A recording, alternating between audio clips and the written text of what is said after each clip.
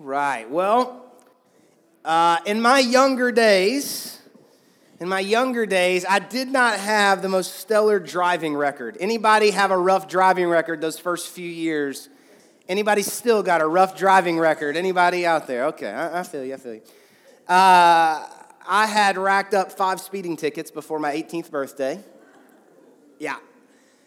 Needless to say, my driver's insurance cost was through the roof, all right? It was through the roof, and I would love to blame it on the fact that I learned how to drive in Atlanta, and I got my driver's license in Atlanta, and so I was just always keeping up with the flow of traffic. I was just keeping up with the flow of traffic, officer. Why'd you pick my car out? I was keeping up with the flow of traffic. But the truth was, I was a reckless driver, driving way too fast, but nothing slowed me down quite like the day that my dad said, son, I'm not paying your driver's insurance anymore. You're paying it. How many people know when mom and dad stop paying the bills, life gets real? Come on, you know what I'm talking about. Life gets real. Andrew and I talked to graduating seniors, college, whatever, and they're like, I can't wait to move out of my house. I'm like, okay, sure, all right. Until life gets real, okay, so that's what happened to me. So anyway, I remember the first time that I went to court for a traffic ticket, okay? I walked in, I sat down. I was nervous, but at the same time pumped because I've seen every episode of Law & Order, so this was my first chance to really get in the courtroom and really try my knowledge and what I knew. And so I walked in, I sat down, they called my name, and I went up in front of the judge.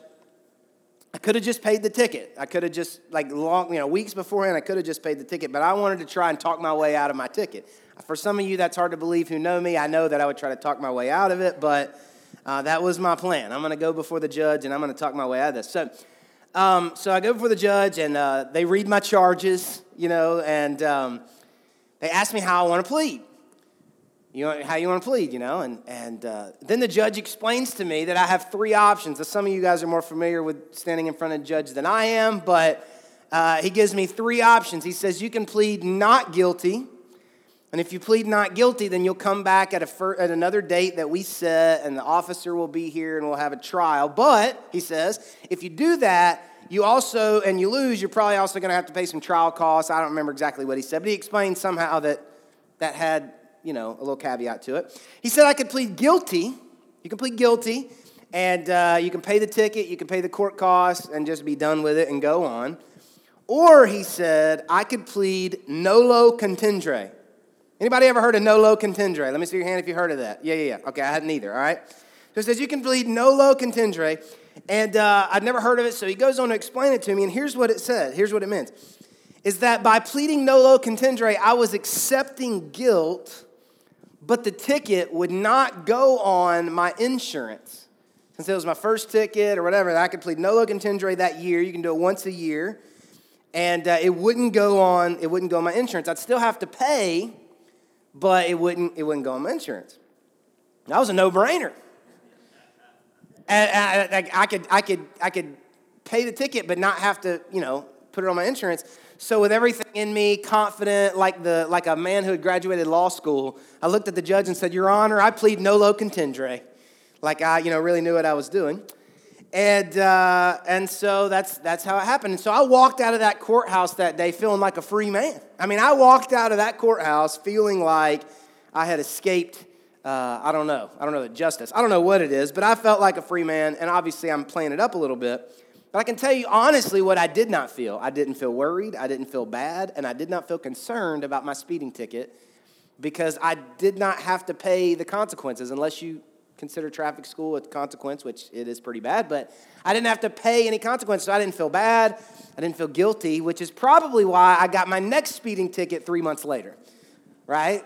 Probably why that happened. Well, we're in the 4th week of a series of teachings called The Happiness Myth, where we're taking a journey through the book of Judges in the Old Testament. It's a book in the Old Testament, and we're getting a front row seat to what happens when we choose to live according to the happiness myth, which is just the belief that my way, everybody say my way. My way is the best way to be happy. That's the happiness myth. And we've believed for thousands of years, generation after generation, that my way is the best way to be happy. And each week we're learning again that God's way, not my way, but God's way, everybody say God's way, God's way is the best way to the best life. And so today I want to talk about nolo contendere, all right? I want to talk about guilt without consequences. And specifically, we're going to look at Judges chapter 6. If you have a Bible, you can go Judges chapter 6. If you actually have one of those old devices that has paper in it, like an actual book, then you can mark Judges 6 and you can mark 2 Corinthians 7 because we're going to go to 2 Corinthians 7. But I want us to talk today, we're going to keep it very simple, but I want us to talk today about the difference between regret and repentance.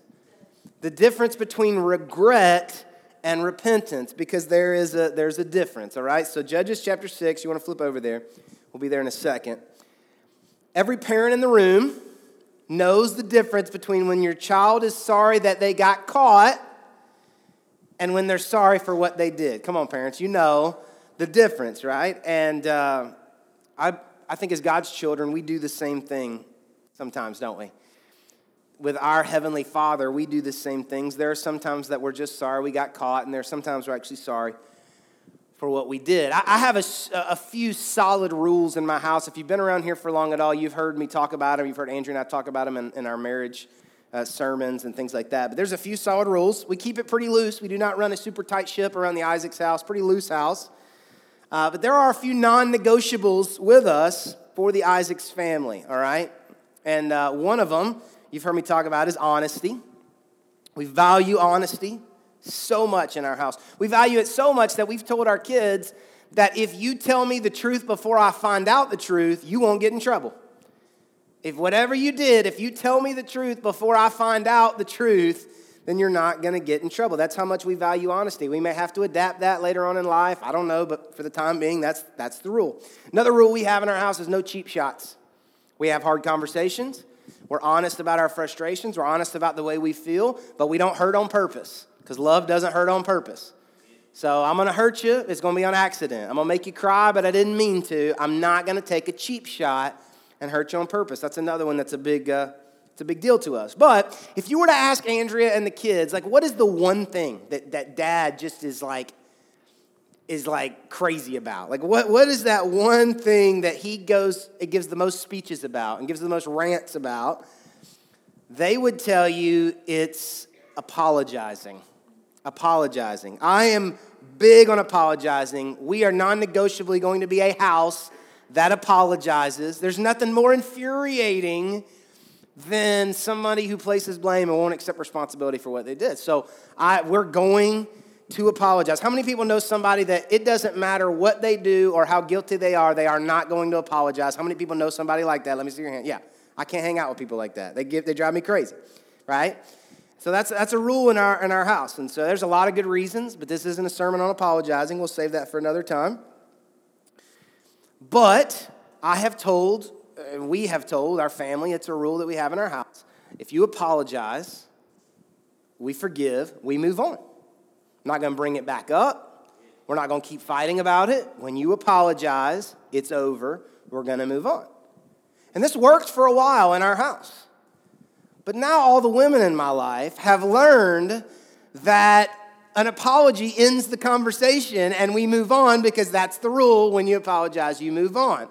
And so what will happen is now, in a very insincere manner, based on my judgment of what's happening, very quickly we'll go, the women in my life who I love dearly will say, "You're right, I'm sorry." And I will want to go on and continue to, give some fatherly wisdom. And like for example, the girls will take popcorn upstairs. They got a bowl of popcorn, they'll take it upstairs.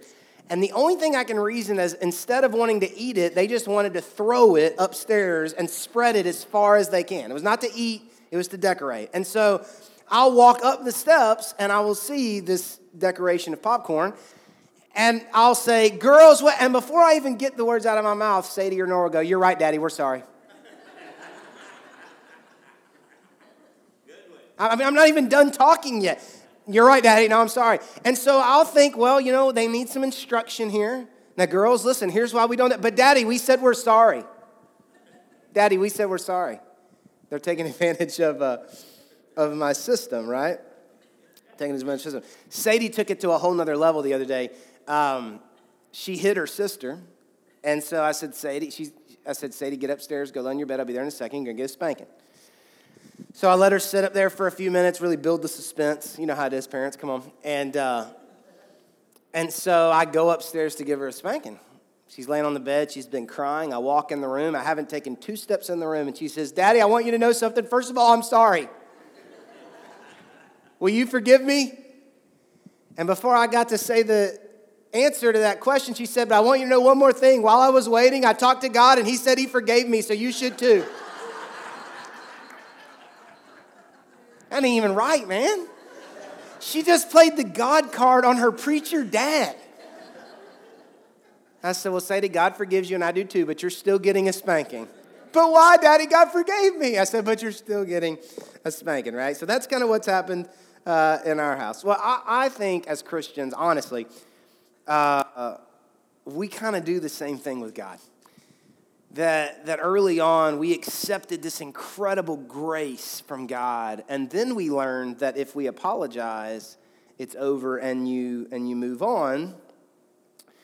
But maybe we're not really wanting to repent of our sin. Maybe. We'll talk about that. Maybe we just feel bad about getting caught or what we did. And I think this is important for everybody in the room, because as long as we keep believing that our way is the best way to be happy, we're never going to leave our cycle of sin. We're never going to leave our cycle of sin. God will just be a friend at the police station who can get us out of speeding tickets, right? And but if we can learn to truly repent, turn from our sin, and follow God's ways for our life, we can experience freedom. We can experience fulfillment and joy. We can have a joy-filled life. And I want that, and God wants that for us. He wants us to turn from our sin, walk away from it, leave it, and live a life of freedom and fulfillment and joy. And so that's what we're going to try to figure out today, very simply, is that difference between regret and repentance and how we can have that. So Judges chapter 6, starting with verse 1, here's what it says. It says, the Israelites did evil in the Lord's sight. This is a cycle we've been seeing over and over again, right? If you haven't been here for this series, this is pretty much how every chapter starts. The Israelites did evil in the Lord's sight. So the Lord handed them over to the Midianites for 7 years. The Midianites were so cruel that the Israelites made hiding places for themselves in the mountains, caves, and strongholds. Whenever the Israelites planted their crops, martyrs from Midian, Amalek, and the people of the east would attack Israel, camping in the land and destroying crops as far away as Gaza. They left the Israelites with nothing to eat. They took all the sheep, goats, cattle, and donkeys. These enemy hordes, coming with their livestock and tents, were as thick as locusts. They arrived on droves of camels, too numerous to count, and they stayed until the land was stripped bare. So Israel, verse 6, was reduced to starvation by the Midianites. Then the Israelites cried out to the Lord for help. When they cried out to the Lord because of Midian, interesting phrase, the Lord sent a prophet to the Israelites, and he said, "This is what the Lord, the God of Israel, says. I brought you up out of slavery in Egypt. I rescued you from the Egyptians and from all who oppressed you. I drove out your enemies and gave you their land. I told you I am the Lord your God. You must not worship the gods of the Amorites, in whose land you now live. But you have not listened to me." Now, this is not the point of the message, but I think it's worth really quickly just going back and revisiting if you haven't been here. We said the very first week we read from Numbers where God told these people's great-great-great-grandparents, when you get into the land, drive everybody out, destroy all the idols. And we talked that first week that God doesn't give us his instruction and his ways to bother us, to restrict us, to make life boring, but that God's ways really are the best way. Because God says, if you will go in and drive out the people and destroy the idols, you're going to live a blessed life. I'll keep blessing you generation after generation after generation. That's what will happen. He said, but if you don't, then the people that you leave there and the idols that you leave there will be a constant thorn in your eye and a constant temptation to you. That's what God said.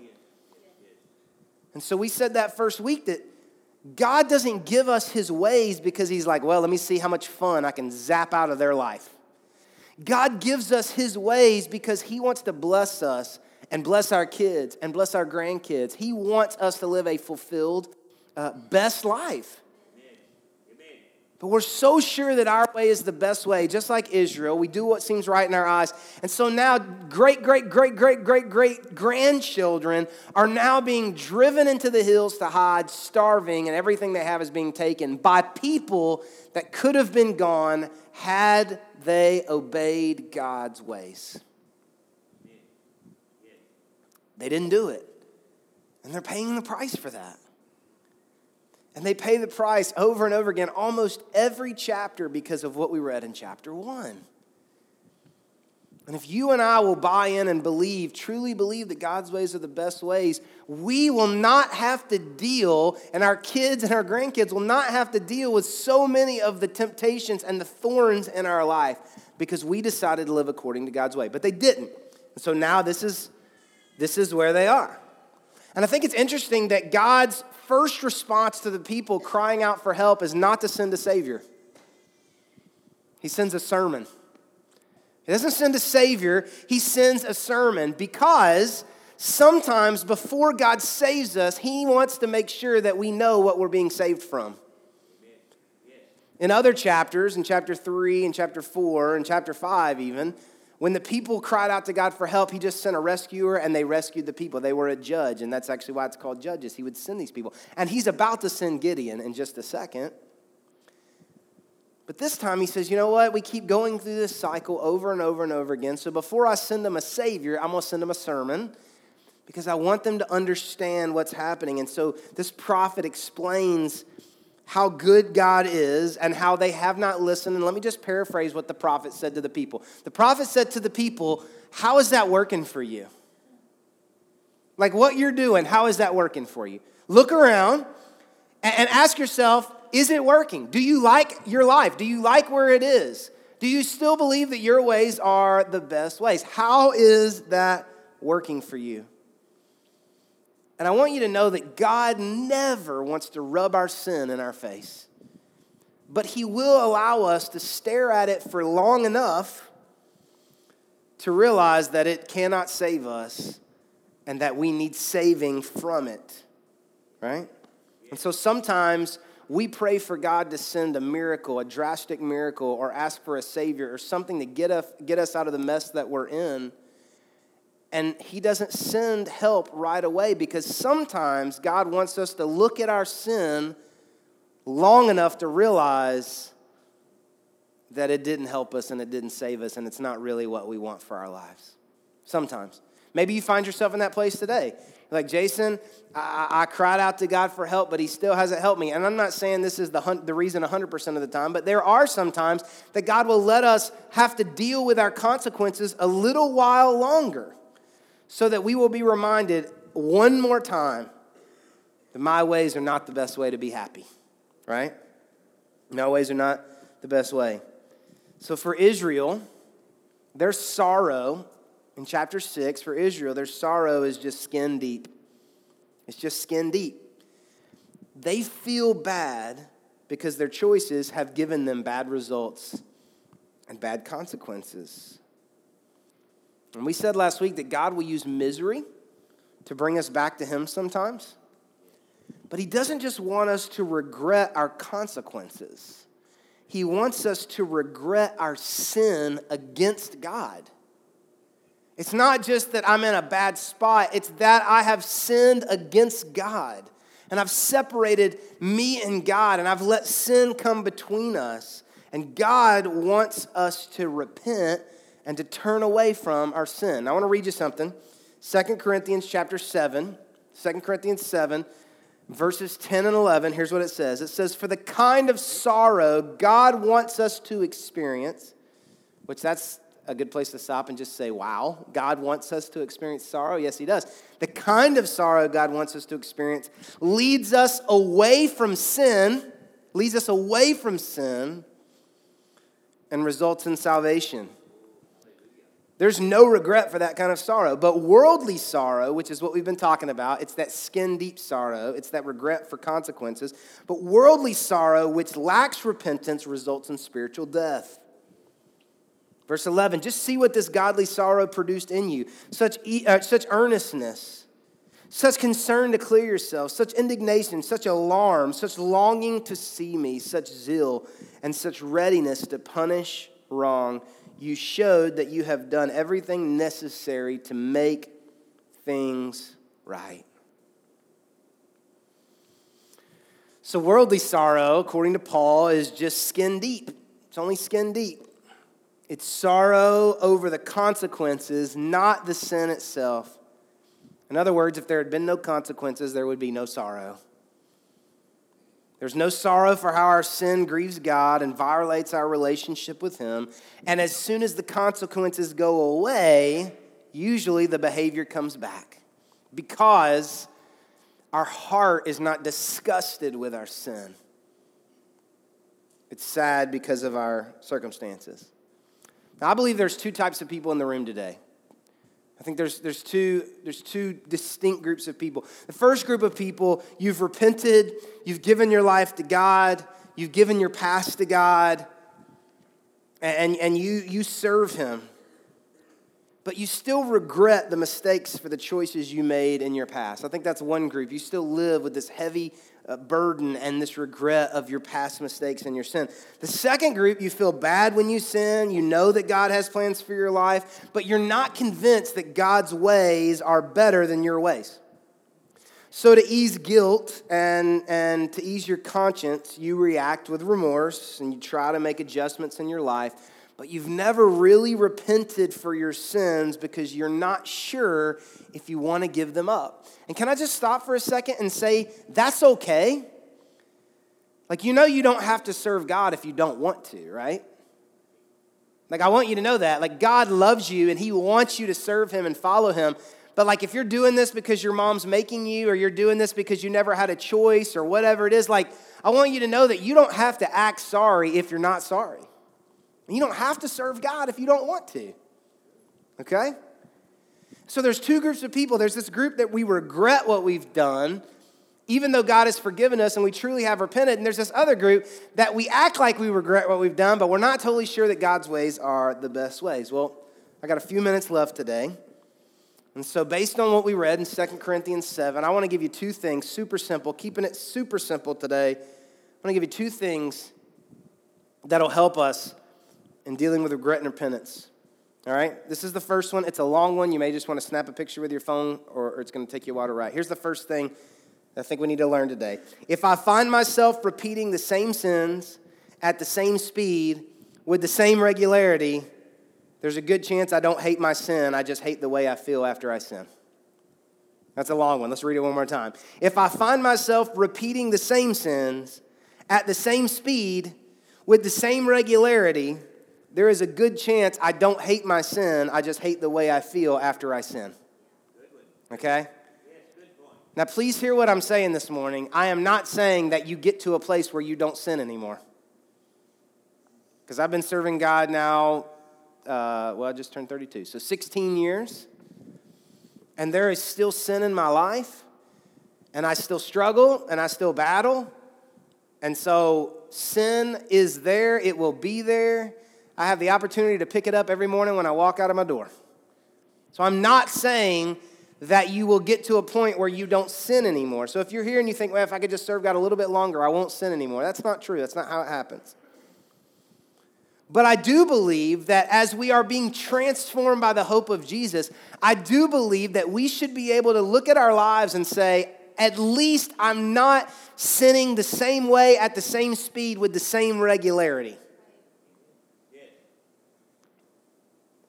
Because I am, and God is helping me, I am moving away from my sin. See, repentance means to turn away from sin. Repentance does not mean to say, I'm sorry. That's part of it. But repentance is, I'm sorry, and I'm turning away from my sin. Some of you have people in your family that have hurt you and keep apologizing, but you don't accept their apology because they just keep hurting you. Because you don't really feel like that they are repentant for what they have done. I understand. That's exactly what repentance means. It's to say, I'm sorry. And it is to turn from sin no matter what it takes. Because that's what Paul said in verse 11, right? Verse 11 says, just see what this godly sorrow produced in you, such earnestness, such concern to clear yourselves, whatever it takes. Right? Such indignation, such alarm. Listen, if this is where it is, then I'm going to live over here. I mean, any alarm, anything, right? Such longing to see me, such zeal, such readiness to punish wrong, not other people's wrong, my wrong. So Paul says that godly sorrow that leads to repentance says, I'm sorry for my sin, and to the best of my ability and with God's help, I'm going to turn away from my sin and get as far away from it as I can and do whatever it takes. Do whatever it takes. I could give a lot of different examples. I don't have time to give a lot of different examples, but can I just give you one this morning? I just want to give you one because as a pastor, I see this a lot. There are times when someone in a relationship, in a marriage relationship, will either have an affair with somebody outside of their relationship, an emotional affair with somebody out of their relationship. They'll cross some lines or some boundaries in with somebody outside of their marriage, whatever scenario you want to draw out there. By God's grace, they'll decide that they want to work it out and they want to reconcile it. And in that moment, whoever the spouse is that has fallen usually has such passion and such zeal and such energy to make things right, which is great and helps early on. But there are there are a number of times when myself or Andrea and I are working or trying to help a couple like this, and the person who has done wrong does not feel a drive, an eagerness to get themselves away from the person that they fell with or struggled with. Does that make sense? So we'll be talking and they'll say, well, I work there, or they're my friend, or I just don't think that I just couldn't never talk to them again. And we'll say in those moments, listen, you're trying to save your marriage. You're trying to turn from your sin. You're trying to get away. And so if you, like the Bible says, if you've got to cut off your left arm to make it into heaven, let's go to heaven with one arm. If you've got to lose a friend, if you've got to find a new job, if you've got to change a phone number, if you've got to get rid of the computer, if you've got to take all the TVs out of your house, if you've got to get rid of credit cards, whatever it takes, cut off both arms, both legs, and an ear, if you can just roll into heaven, we'll take it. Okay? Listen, that is that godly sorrow that leads us to repentance, away from sin, and says whatever it takes. And so I'm not throwing stones because I have issues in my life, but I get very nervous when I'm talking to a husband or a wife who has had this sin come up in their life, and they say, well, we want to work it out, but I just don't know if I can remove myself from fill in the blank, whatever it is. Because I don't hear in their voice this feeling of, I will get as far away from my sin as I need to. Okay? That's just one example. We could keep going, but that's one example. Okay? And so repentance just wants to be right with God no matter what it takes. Regret usually just wants a drastic miracle. Hey, listen, I screwed up. I just really need God to save it. Hey, I screwed up. I really just need God to keep me out of jail. Hey, I screwed up. I just need a drastic miracle. I'm crying out to God. God, help me. I need a drastic miracle. God, come on. I need a drastic miracle. Come on, come through again, God. And God is so good that most of the time he just does. That's what's so crazy about God. He just does. Because he's our heavenly father and I'm an earthly father. And I don't put my kids on a strike count. You know what I mean? It's like, yeah, you blew it when you were 7. You're done. Get out of here. I just keep coming through again and again. I'm the soft parent, so I say no candy after dinner, and then they do one good thing, and I'm like, okay, here, And I have a heavenly father who keeps bailing me out over and over and over again. But can I tell you something? God wants me to repent and to turn from my sin and to get away from it. He doesn't want to have to, even though he does just keep bailing me out and bailing me out and bailing me out. So number one, if I find myself repeating the same sins at the same speed with the same regularity, there's a good chance I don't hate my sin. I just hate the way I feel after I sin. Okay, that's a long one. Ask yourself this question. Why are you sorry? When it comes to your sin, why are you sorry? And if there's not something in you that says, and I know that it's not so clean cut, yes, we feel bad for our consequences. I get that there are all sorts of emotions involved.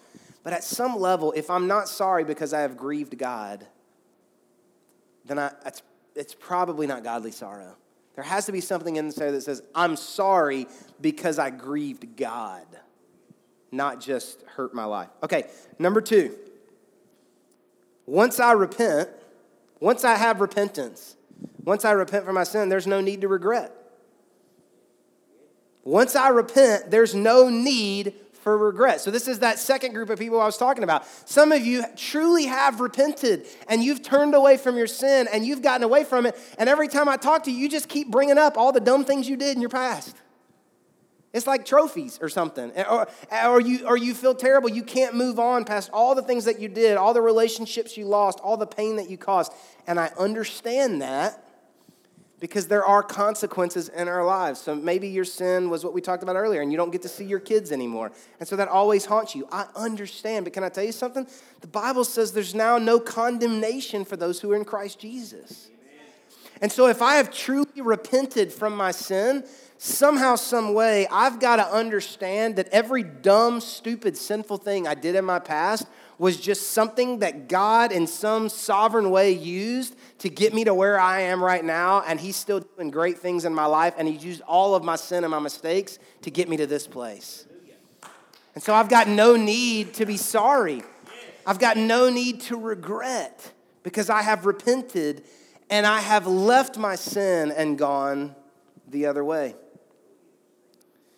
In 2 Samuel 12, I don't have time to get into it, but David sins with Bathsheba and kills her husband and has a baby, and it's just like TMZ times 10. I mean, it's like scandalous, okay? And so Nathan the prophet shows up and tells David, like, and kind of uses a parable, and David realizes, even though he didn't at first, he realizes he sinned. And in 2 Samuel 12, verse 13, it says, Then David confessed to Nathan, I have sinned against the Lord. I have sinned against the Lord. David slept with somebody who wasn't his wife, got her pregnant, killed her husband. The sins stack up. Nathan replied, yes, but the Lord has forgiven you. You're forgiven. You just repented. You realized you grieved God. You repented. The Lord forgives you. He goes on to list in a bunch of verses that there's going to be some consequences. The baby's going to die. There's going to be several things that happened. And so David goes into a time of mourning. He rips his clothes. He shaves his head. He fasts. He mourns. And the people who are around him are saying, man, I've never seen somebody mourn like this. And so then he's praying for the baby to be healed for 7 days. But then the baby dies, and his employees, his servants, are afraid to go tell him that the baby's dead because they've never seen somebody grieve and mourn like he has the past 7 days. And they say, well, if we go tell him the baby's died, he'll kill us because I've never seen him this low. And so they go, and in verse 19, when David saw them whispering, he realized what had happened. He said, is the child dead? Yes, they replied, he's dead. Then David got up from the ground, washed himself, put on lotions, changed his clothes, went to the tabernacle and worshiped the Lord. And after that, he returned to the palace and was served food and ate. That's the way he says. His advisors were amazed. We don't understand you, they told him. While the child was still living, you wept and refused to eat. But now that the child is dead, you have stopped your mourning and are eating again. Verse 22, David replied, I fasted and wept while the child was alive, for I said, perhaps the Lord will be gracious to me and let the child live. But why should I fast when he's dead? Can I bring him back again? I will go to him one day, but he cannot return to me. Then David comforted Bathsheba, his wife. He slept with her. She became pregnant and gave birth to a son, and David named him Solomon. And look at the last line. And the Lord loved that child. Hallelujah. The religious side of us that would say, nothing that David and Bathsheba ever did together would ever be blessed by God. That's not what God said. God said they sinned. They shouldn't have done it. They were convicted and realized they sinned. They said, I have sinned against the Lord. David said, okay, there's going to be consequences for your sin. The baby's going to die. There's some other stuff that's going to happen later. David prays and fasts and mourns and grieves, hoping that God would change his mind. He doesn't. And when the consequences are over, David gets up and moves on with his life. And God blesses him and his new family and his new baby. And there's really power in that. And I want you to know that today, that if you're here and you're living with regret from sins that you have repented of and left, no matter how bad it is, no matter how bad the consequences, no matter what you're dealing with. I want you to know that you still may have to deal with some consequences, but God has great plans for your life. He's blessing your life. He wants you to move on and stop living in regret of the past. All right? Stop living in regret of the past. So once you repent, there's no need for regret. I'm a little fired up. I'm kind of yelling a little bit. All right. Two questions. All right, let's end with two questions. We're out of time. Two questions. Maybe you want to write these down and think about them this week. First question is this. Is the sin in my life much different from the sin that was in my life 5, 10, 15 years ago? Is the sin that's currently in my life much different from the sin that was in my life 5, 10, 15 years ago? You're going to have sin in your life. You're going to have some sin in your life. I want you to know that. But is it any different? Is it less speed, less regularity? Or can you look back and say, you know what? I found victory over some things in my life. I found freedom over some things in my life. I've been clean for this long. I'm not doing that anymore, whatever it is. And now I got a whole new set of sins that I'm dealing with, and that's understandable. But this is not the sins of 5 years ago or 10 years ago or 15 years ago, or at least it's not as much. If the answer is no, okay, if the sin in your life is not much different than the sin that was there 5, 10, 15 years ago, it could be, maybe, probably is the fact that you don't really believe that God's ways are the best way. And that you probably are not actually sorry for what you're doing, and you don't want to turn from that sin. You don't want to go to hell, which is understandable, but you don't really want to give up what you believe to be the best way to live life. That's the first question. Second question. If I knew I could do whatever I wanted and could get away with it with no consequences, would I still do it? If I knew I could do whatever I wanted and could get away with it with no consequences, would I still do it? Would I take that money from work? Would I have that relationship with that person? Would I privately do those things that I'm doing? If I could take revenge and nobody would know it was me, if I could do whatever I wanted and could get away with it with no consequences, would I still do it? Let me put it another way. Is my actions based on a love for God and a trust that His ways are the best ways, or are my actions based out of a fear of consequences? Here's what I want you to know.